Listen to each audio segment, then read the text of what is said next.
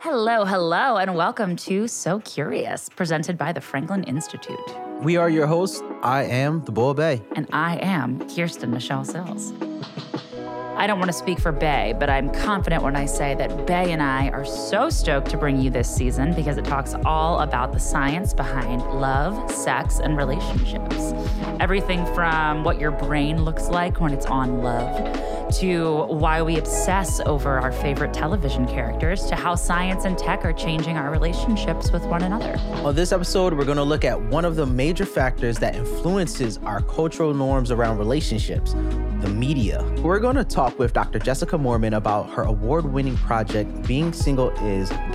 Later, we're going to talk to Dr. Valerie Kretz about why we fall in love, mourn, and laugh with our favorite TV characters. So stay tuned for this episode of So Curious. All right, Bay, what piece of media, I'll open it up to movie or TV, do you think has shaped your view of relationships the most? That is hard. I would say some family sitcoms come to mind. Right. Family Matters, Boy Meets World. My God. Love that show. Although it's problematic. But whatever. Sitcoms, 90s sitcoms definitely shaped how I saw husband-wife interactions and how I thought and interpret that as a kid, like how that should go. I don't know, it's weird. For me, I was super into teen sitcoms, but as a kid. And I was super into, like you said, Family Matters, Fresh Prince, Step by Step. Full House was a little later, right? That was what I thought every single relationship was like. Like in Full House, like Uncle Jesse, like John Stamos and Lori Loughlin were like, I was like, oh my God, this is love. Perfect goals. And I remember thinking, because so many old sitcoms really love to do the whole bit that's like wife bad.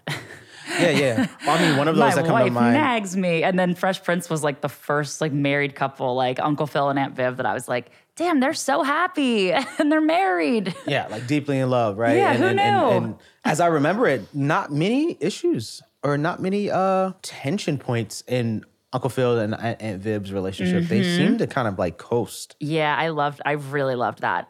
I feel like most of the content that I took in as a young kid is like the most informative. You know, the things that I remember most, more than I remember something I watched 2 days ago, is like watching all of these seasons of these old sitcoms. Right.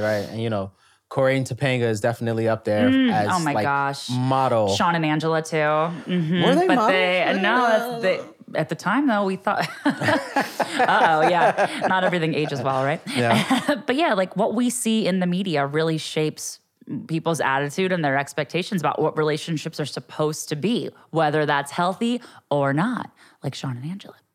Even just the pressures to be in a relationship in the first place, right? Everything you watch, you just want to watch the lead fall in love and get married and all of that. Yeah, we're not saying, I want this lead character to be alone forever. Happy, fulfilled in their career. It's like, no, when are they going to fall in love, right? Right. And that's not always how life works. Okay, Kirsten, I'm curious to know what your answer is to this. Okay, hit me. Finish this sentence. First word that comes to mind. Being single is... fun, but also being single, most of it is just ordering food most of the time because you can't really cook for one person and without just having a ton of leftovers. So that's where my mind goes immediately. Right. Fiscally irresponsible. Being single is... that kind of tracks. Yeah. Okay, Bay. Okay. Being single is... Well, this is a great time to introduce our guest, whose award-winning interview style project examines how Black women feel about being single. Today, we are joined by Dr. Jessica D. Moorman. Can you introduce yourself? Tell us a little bit about who you are, what you do. My name is Dr. Jessica D. Moorman. I'm an assistant professor of communication at Wayne State University, and I am a researcher of many things having to do with media communication processes over the life course. But the primary focus of my research program right now is looking at single status, the media's contribution to our understandings of single status, and the various social factors that contribute to how we learn about being single as adults. Could you tell us more about your academic journey? Why'd you choose to pursue this specific field? After pitching 13 different topics for my dissertation to my advisor and having them all sort of side-eyed or batted down, she was like, pick something, girl, pick a good topic now, stop this. And so I got very frustrated and said, fine, we're going to talk about single status because I'm sick of all of the ways that people are talking to me because I'm a single woman. I'm sick of the ways that the media is contributing to these wild ideas about being single. And she was like, that's a great idea. Personally, I came to this project wanting to know more about why society was so fixated specifically on single Black women's experiences. We have a long history of discourse policy that describe and seek to try and fix understandings of single Black women's experiences. And I just know that's not the full story. I know that's not the full story because I was having those conversations with friends. I was raised by a single Black mother, and I myself am single. So there was a lot missing in that popular discourse that warranted further discussion and further investigation. And so academically, that's why I've stuck with this topic. And that's, I think, really why it's being so well received. Were you aware of the media's portrayal of single Black women prior to deciding to study this? Or did you discover it somewhere in the journey of researching and writing? And also, can you tell us what is the media's portrayal of single Black women? Oh, bae. I was 25 in 2009, the year that Steve Harvey's Act Like a Lady, Think Like a Man came out. So I'm very aware of, I'm very familiar with the media representation of single Black women and just sort of thinking about specifically how advice discourses seek to define, to fix, to inform kind of broader audiences about who single Black women are, who in scare quotes. Steve Harvey's Act Like a Lady, Think Like a Man really changed the game for a lot of people. But specifically, what was happening in that book and why it kind of warranted further investigation and why it was so important is, first and foremost, is that it spawned a media empire. It has a sequel. It has 2 movies. It spawned a talk show and is based on a radio program. So it has a long trajectory. And you're talking about this self-help book that came out somewhere in like the mid-2000s. Act Like a Lady, Think Like a Man was actually written as sort of a peek behind the curtain, if you will, for women specifically to have a better understanding of how men approach dating and relationships so effectively so women could better approach partnership with a clear understanding of what men want, right? But the problem is that there's not just one category of men, and then there's not just one category of women.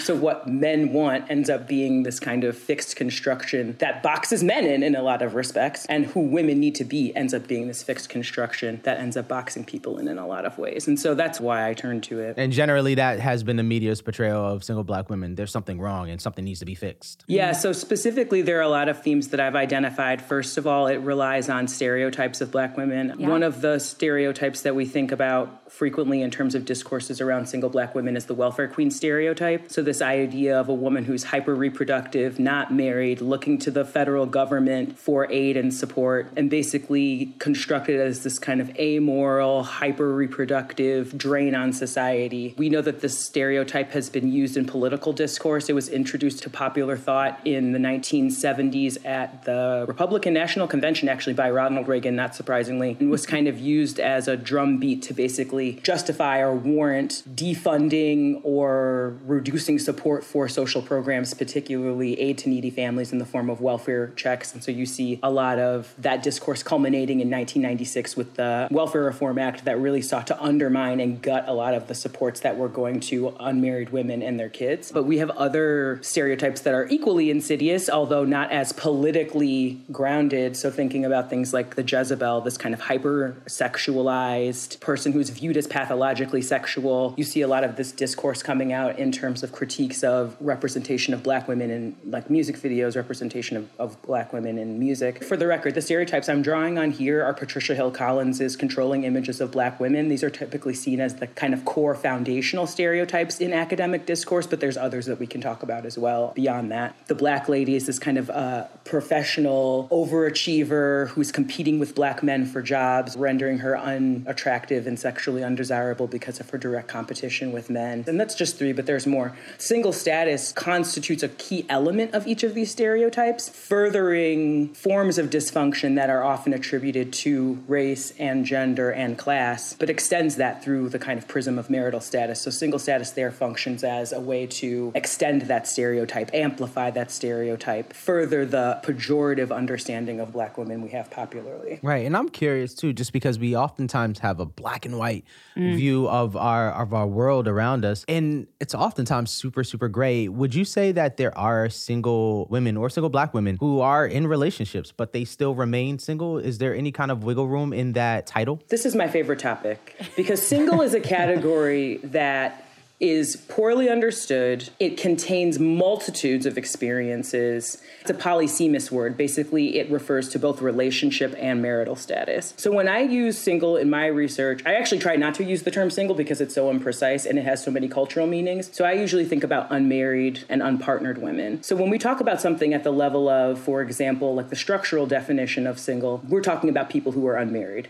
So divorced, widowed, never married. Trends in that, never marriage is increasing for all categories of people. And so that's part of where the anxiety socially comes in around thinking about single status, is because people just aren't getting married in the same ways that they used to. So when we think about single, we're talking about people who are celibate. We're talking about people who are in polyamorous cohabiting relationships. We're talking about people who are dating. We're talking about people who are out here sneaking and freaking. We're talking about people who are almost about to be like engaged in monogamous partnerships. We're talking about a diversity of intimacy, a diversity of partnership configurations. We're talking about a range of ways to express love. The bottom line is that these people just aren't married. And so they're not classified within the census in the same way. So they go kind of under the radar. Like, for example, living alone, being unmarried, that can comprise literally any configuration of partnership other than marriage and cohabitation. And so the reason why I think of single status as such an interesting field of inquiry is because a lot of that has just been disregarded historically. Single people have lower health outcomes, they have higher depressive, but there's no explanation or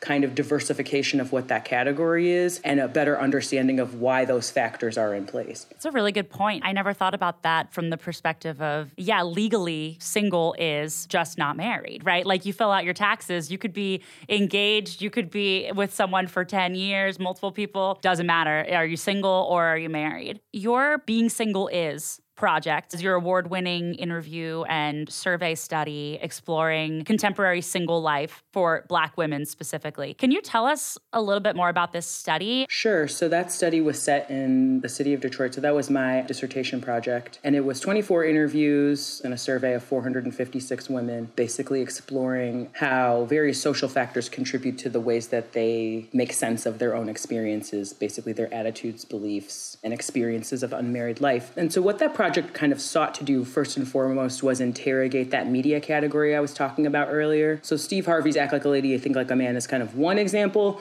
but it's a broader cultural discourse. Those themes are present across all media properties. And so I wanted to explore basically, first and foremost, how single women define their experiences for themselves. Two, how those experiences compared to popular media narratives of Black women's single status.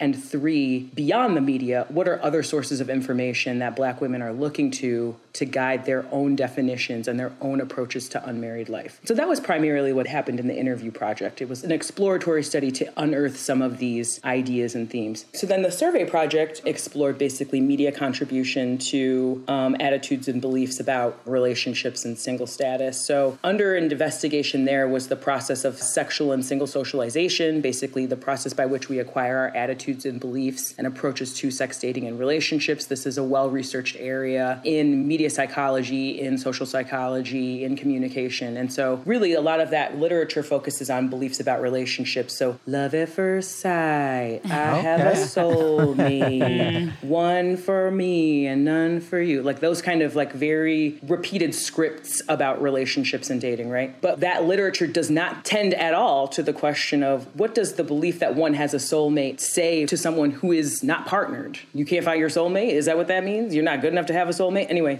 there's a lot of messages that are also being communicated by these really kind of scripted affirmations around relationships, despite the fact that they kind of seem more positive on their face. And so what I wanted to do is look at basically how consumption of those narratives influence beliefs about single status. So what did it mean? More media, basically the greater media consumption, greater beliefs that people were stigmatized. So I feel stigmatized for my single status. The more media people consumed, the more that they were reporting that they perceived to be pressured by outside forces like friends, family, and the media to be partnered. It was more belief in antagonistic kind of dynamics in relationships.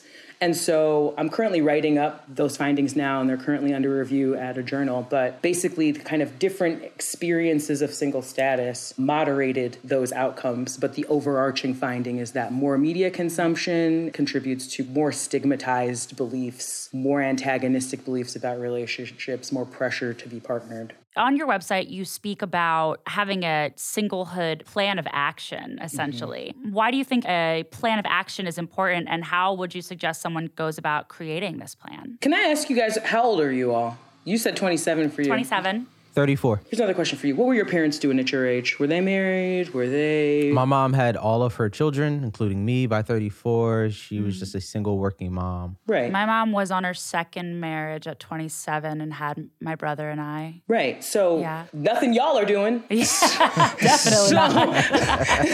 So you can't really go to mom and say, at 34, what should I be doing as a single childless adult? And so these are strategies you have to put in place. We're in an era where we have the highest rates of never marriage that we've ever had as a country. And we have policies, laws, and social practices that are geared towards married people. For example, I own a house and I'm in the process of currently refinancing it. And I was looking up the status of my property in the county system yesterday. And it said, Mormon, Jessica single was how my property is listed. It was listed by my last name, my first name, and my marital status. That is how my property is listed in the state's registry, right? So this is not something that's innocuous. This is something that tags you systemically and that creates a trail for you systemically. And so I will forever be known, regardless of whether I get married or not, that I bought this house as a single woman, regardless of what I do with it. Because these systems are fundamentally built around married people, unmarried people have to be very strategic about navigating them. So if you all at 34 and 27 wanted to buy a house by 40, right? Maybe you'd be married, maybe you won't be married. But that doesn't mean that you're any less interested in property ownership, right? So you might have to buy a duplex with friends. You might have to buy a quadplex with family members. But these aren't traditional systems of family formation and home building, right? It's that kind of nuclear family approach that we privilege in policy. And so the goal of the Singlehood Action Plan is first and foremost to give people a place for them to articulate some goals. If you want to have a baby single, you can do that. If you want to own a house single, you can do that. If you want to travel the world single, you can do that. It's just going to look different for you because you don't have a second income in the home in the same way or social policies that enfranchise you. Second of all, I want everyone to know that it is possible to do these things, but you do have to plan for them. Knowing what you want, having a clear plan about how you're going to get it, and third, understanding the systems that circumscribe your experience. What are the things that could potentially be roadblocks to you simply because you are unmarried? These are things you're going to have to innovate around. And the reason why this is important, particularly for folks who are millennial, Gen Z, is because we're really writing the script. We're really rewriting it. Like I said, we're almost to the tipping point. It's like 49.1% of all women are unmarried currently. By the next census, we'll probably be north of 50. We've never seen that in society before. And so in a society that's, for example, literally built on wives as property, I mean, I don't think it's a controversial statement to say that marriage was founded with wives as property, right? And obviously we've moved away from that to a certain extent, but that mindset still pervades and some of those laws and policies are still on the books, right?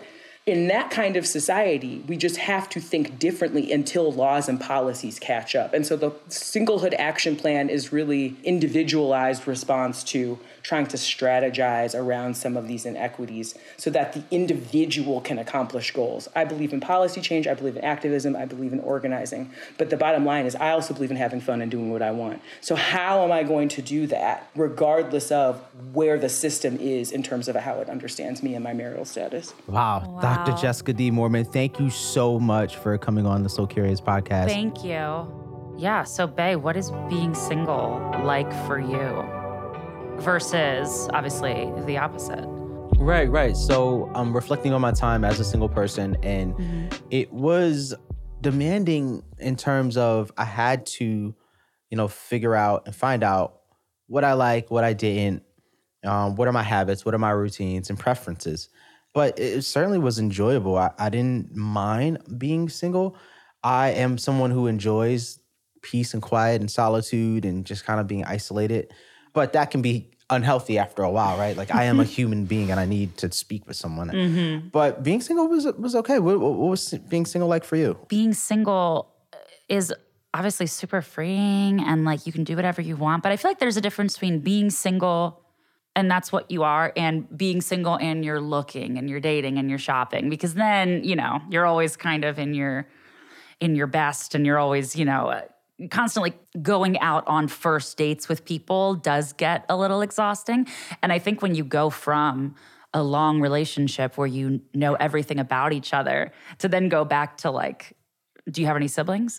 With someone is like, oh my gosh, what a big difference. I think that can be exhausting. But yeah, there's definitely a certain level of comfort that you get from either being in a stable relationship or just being in a relationship with yourself and being single. I think the middle ground when you're trying to transition is just stressful. Yeah, you know, being single is definitely socially nerve-wracking. You know, again, I enjoy my time to myself, but I am a person and I like to, you know, hang out with friends or be in groups, but it's hard to know what social settings you fit in or even try to explore that as a single person. You know, sometimes there are certain trips or activities that you want to do, but as a single person is a little awkward because you're just by yourself and, you know, you can't bounce ideas off of someone else and explore, you know, spaces. And so being single is definitely an adventure.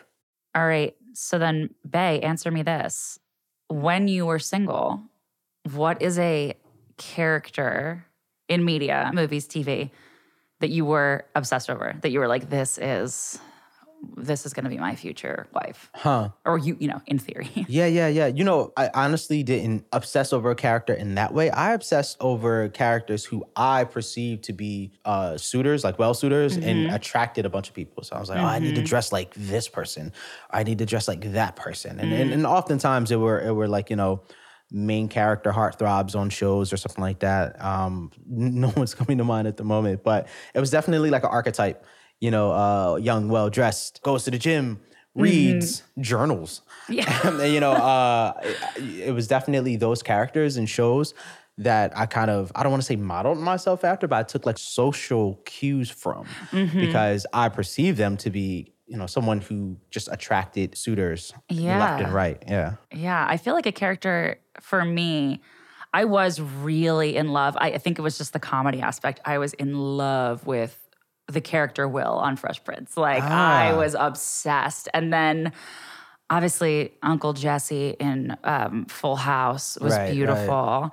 And I also found out recently when talking with a bunch of my girlfriends that we all had a crush on teenage Simba from The Lion King, specifically teenage Simba. I don't know what it is. We all were like, that might have been my sexual awakening.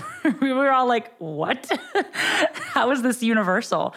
But yeah, as far as like characters, you know, that you get to know a lot, like a sitcom or a series, I would say. I was convinced I was going to marry Will. Yeah. It's so interesting too, because, you know, these characters, I guess in the world of media that we live in today, I guess we're signaled to become obsessed with the actor. Right? Because I can't even name a character's name. Like, so for instance, in this moment when you're talking about Will, I was thinking about Yara Shahidi from Grownish. Oh, yes. Right. But I was like, I have no clue what that character's name is. At all. I don't either. I'm like Yara Shahidi. And you love the actor. Right. Yeah. I think I'm like cued to like know the actor and what they do and all that stuff. And so I don't know. That just is something that popped into my mind. Yeah. Okay. Well, I'm glad I'm not alone in obsessing over characters who are 1000% not real. But speaking of someone who is real, our next guest has done quite a bit of research in this area of attachment to fictional characters.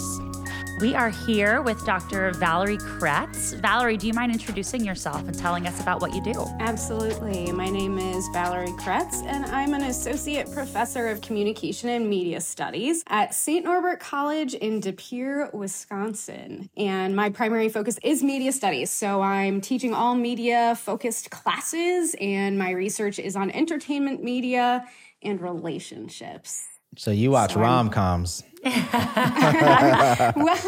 I do watch my fair share of rom-coms and television shows focused on romantic relationships and things of that nature, too. So Grey's Anatomy is my number one, and it inspires a lot of my research. So I would say Married at First Sight tops my list. It's really juicy and interesting and dramatic.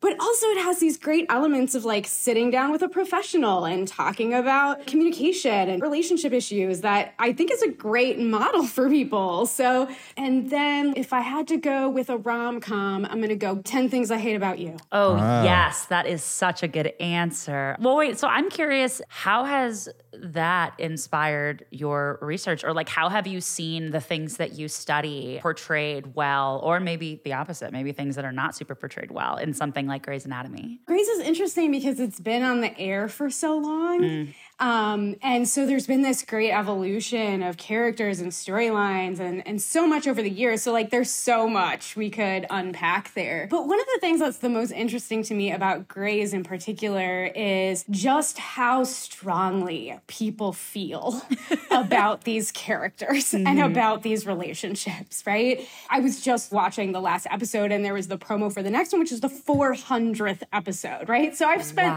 400 hours at least with these characters and getting to know them and like watching their relationships unfold. And so to me, I think it's interesting because it's so impactful in that regard, that like that development, that evolution, that we've been able to all kind of like be a part of their lives and form those connections with those characters and with those relationships. That's really, I think, what inspires me the most. And so some of my research has looked at that, the relationships with those kinds of characters.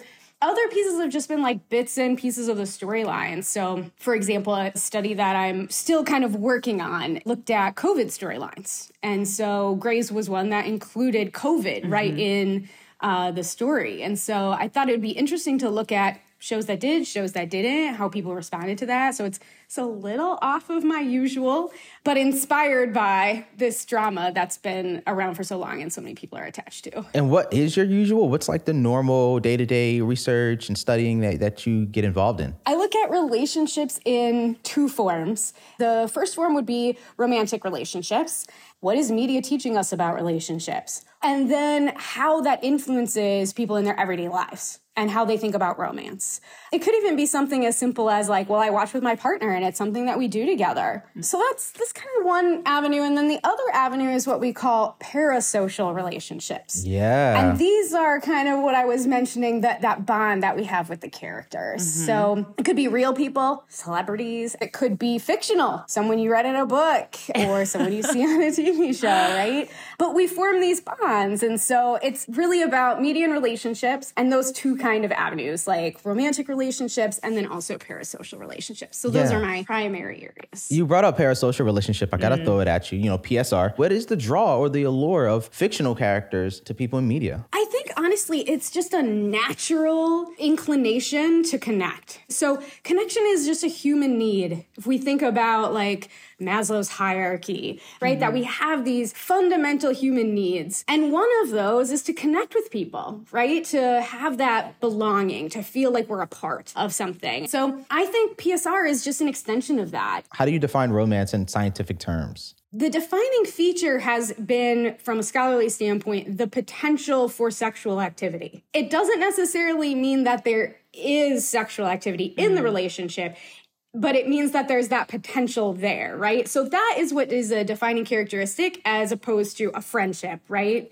But, you know, the caveat would be, you know, as we're sort of evolving our understanding of relationships, you know, there might be someone who is asexual and is not interested in that type of relationship, right? And so then what does that mean for our definition of romantic life, right? So it's definitely something that I think is shifting and changing all the time, but that would be kind of the defining characteristic. On the flip side of that, what is the science behind why we as people get so sad when our favorite characters die on screen? I mean, Grey's Anatomy is a perfect example in that all of the major first couple season characters are no longer around, you know? Yeah, absolutely. In fact, I did a research study specifically on one of the major characters. Spoiler alert, Derek Shepherd dies. So I did a whole study just on that, and people were so sad. They were also so angry. And so to answer your question of why, I think we grieve anytime a relationship ends. Even if you initiated a breakup, you're still sad,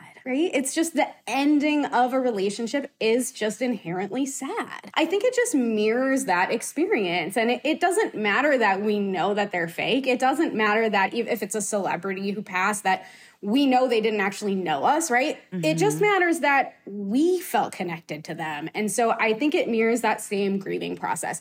But I think it's just, again, like that sort of mimicking of relationships in our real life. Do you think PSR says something about us? Like when we have these strong bonds with people we don't know, maybe even fictional characters, and we have these strong explosive emotions, does that say something about us? Are we compensating for a lack of fulfillment of relationships in our own lives? That's a great question, and it's something researchers have really worked hard to unpack. And there's, in fact, a bit of disagreement amongst experts regarding what we would call the compensation hypothesis. So the question is, do we use these parasocial relationships to compensate for something lacking in our everyday lives? And so people have taken a bunch of different tacks on this. They've looked at if someone's more lonely in their everyday life, maybe then they use parasocial relationships as compensation, or people who have social anxiety. And so they're uncomfortable in real world interactions. Do they use it, right? And for the most part, research says no. It's not really about compensation. It's actually just, again,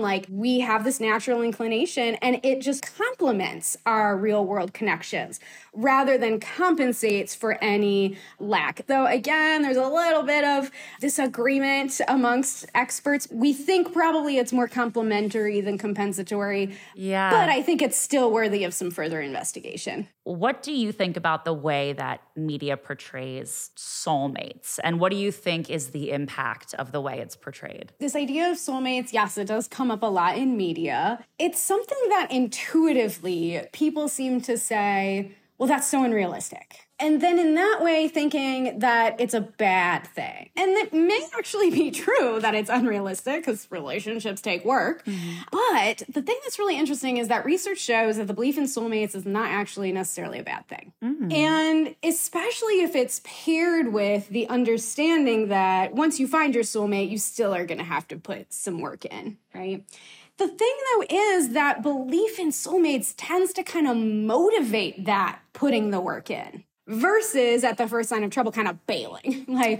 Okay, peace out. This is not as easy as I thought it was going to be. So in reality, the question is, is this a good message, a bad message? It's actually a pretty positive message, this idea of soulmates, even if it is unrealistic, because it tends to motivate people to grow and to work through things. It's that self-fulfilling prophecy of I expect this to work out, and therefore it does work out. It's the thinking it's going to happen and then doing the work along the way to make that happen because you expect it to. In one of your studies, you talk about the idea of repeated exposure can form a reinforced knowledge structure. Is this something we should be wary of when selecting which media we consume? I never tell people this is something you should or should not watch or use when it comes to media, especially when it comes to romantic media. And here's why. I want you to think for a second about people talking about their guilty pleasures. It's almost always something romantic. So it's The Bachelor, it's Hallmark movies in the Christmas season, right? The idea of associating romantic media with this idea of being something we shouldn't partake in, that is lesser quality, that's inferior, it really makes it seem like especially women have poor taste. Rom-coms are also known as chick flicks. And dating shows are considered trash TV. The sum total of all that is making it seem like, women just have poor taste in media. We make bad media choices. You smell that? And I do not like that idea. It does smell like patriarchy. You are so right. So let's not feed that by saying, you should definitely be careful and not watch romantic media. No, I don't buy that. For me, it's about, and here's where the nuance comes, being a critical consumer. So not just passively taking in every single message that you hear in the media, but actually saying, okay, what is the message here? What's the takeaway and how how is it influencing me? Now, that can be hard. Should we be watching romance stories that look different from us? Should we be taking in different styles of romance in different medias? An extension of parasocial relationships, kind of like building on that premise, is this theory called parasocial contact. The idea with parasocial contact is anytime that we come into media contact with people who are different from us, it can give us a greater empathy for those folks. And so absolutely, across all fronts, we should be seeking out the opportunity to watch other people's lives play out on screen in ways that are different from our own, because it has some real world implications for our beliefs, for our attitudes, and for our behaviors too. Do you have any romantic couple in media that you find insufferable, that you're like, I can't believe this is what young people are seeing as love, I will say this, Twilight. I love Twilight. If Twilight is on TV, I will watch it. And in fact, this line of interest for me started with Twilight. So when I was way back in grad school, there was like this headline in the news that was like, teenagers are biting each other because of Twilight. And I was like, what? Someone should definitely research this. And so that's what brought me to this idea of relationships in media in the first place. But there was some seriously unhealthy messages in that series. Don't watch someone sleep and they don't know you're in their room. Yeah. That's stalking. That's not healthy behavior. So again, I love it. I watch it, but I'm critical of it at the same time. If you could look back on your career now, 30 years from now, you could look back on your current career, what research directions do you hope to have explored? So one of the things that I'm super interested in, and I've started down this path, but I have not gotten as far as I want to get, is the idea of what happens when we compare our romantic lives to the romance that we see in media. And whether that's like a rom-com or a TV show and a romantic relationship, or even like social media, right? And so my question is, when people see that kind of stuff and they compare their own romantic relationships to it, do they feel better or do they feel bad? And so that's one that I would really like to make further headway on. We call it social comparison. What happens when we compare ourselves and our own romantic lives to the relationships that we see? So that's one thing. Another thing that I'd really like to see is us coming up with better ways to capture someone's sort of like full media diet. These days, people are on their phone in the bathroom. The screens are with us everywhere. There are so many of them. And so if I ask you, like, hey, I'd really love to know, tell me, how much time do you spend with television content? You're probably going to have to be like, oh, let me see. Okay, so there was that Netflix on my phone, and there was this, and It's very hard. And so what I'm hoping is that we can come up with some better ways to sort of track that and capture that, so that then we can come up with some research studies that more precisely sort of document what the effects are, and especially in the long term. Dr. Valerie Kretz, thank you so much for coming on the So Curious podcast. We really want to say thank you for offering all your insights and research. Thank you so much for talking to us, Valerie. Thank you so much for having me. It's been a pleasure. Thank you. That was fascinating and kind of mind-blowing, because it made me realize how much I do watch things because they remind me of my own life, like that weird projection that we do. Yeah, 100%. Super insightful. Yeah, I'm definitely going to be a lot more conscious when I watch shows about like, why am I into this? Yeah. Not that I'm going to stop, but like, I just want to know, right? So thank you so much to Dr. Jessica Moorman and Dr. Valerie Kretz for being on the show. Yeah, I'm definitely going to watch Living Single a lot differently now. Next week, we are going back to school. We are going to hear from a sexuality educator about sex ed in schools today. We're going to get this and more on next week's episode. So you know the drill. Please subscribe to this podcast wherever you listen. I am Kirsten Michelle Sills. Namin, and I am the Bull Bay. And we will see you next week. So Curious is presented by the Franklin Institute. Special thanks to Franklin Institute producers Joy Montefusco and Dr. Jayatri Das. This podcast is produced by Radio Kismet. Radio Kismet is Philadelphia's premier podcast production studio. Head of operations is Christopher Plant. The managing producer is Emily Cherish. The producer is Liliana Green. The lead audio engineer and editor is Christian Cederlin. The editors are Lauren DeLuca and Justin Berger. The science writer is Kira Vayette, and the graphic designer is Emma Sager.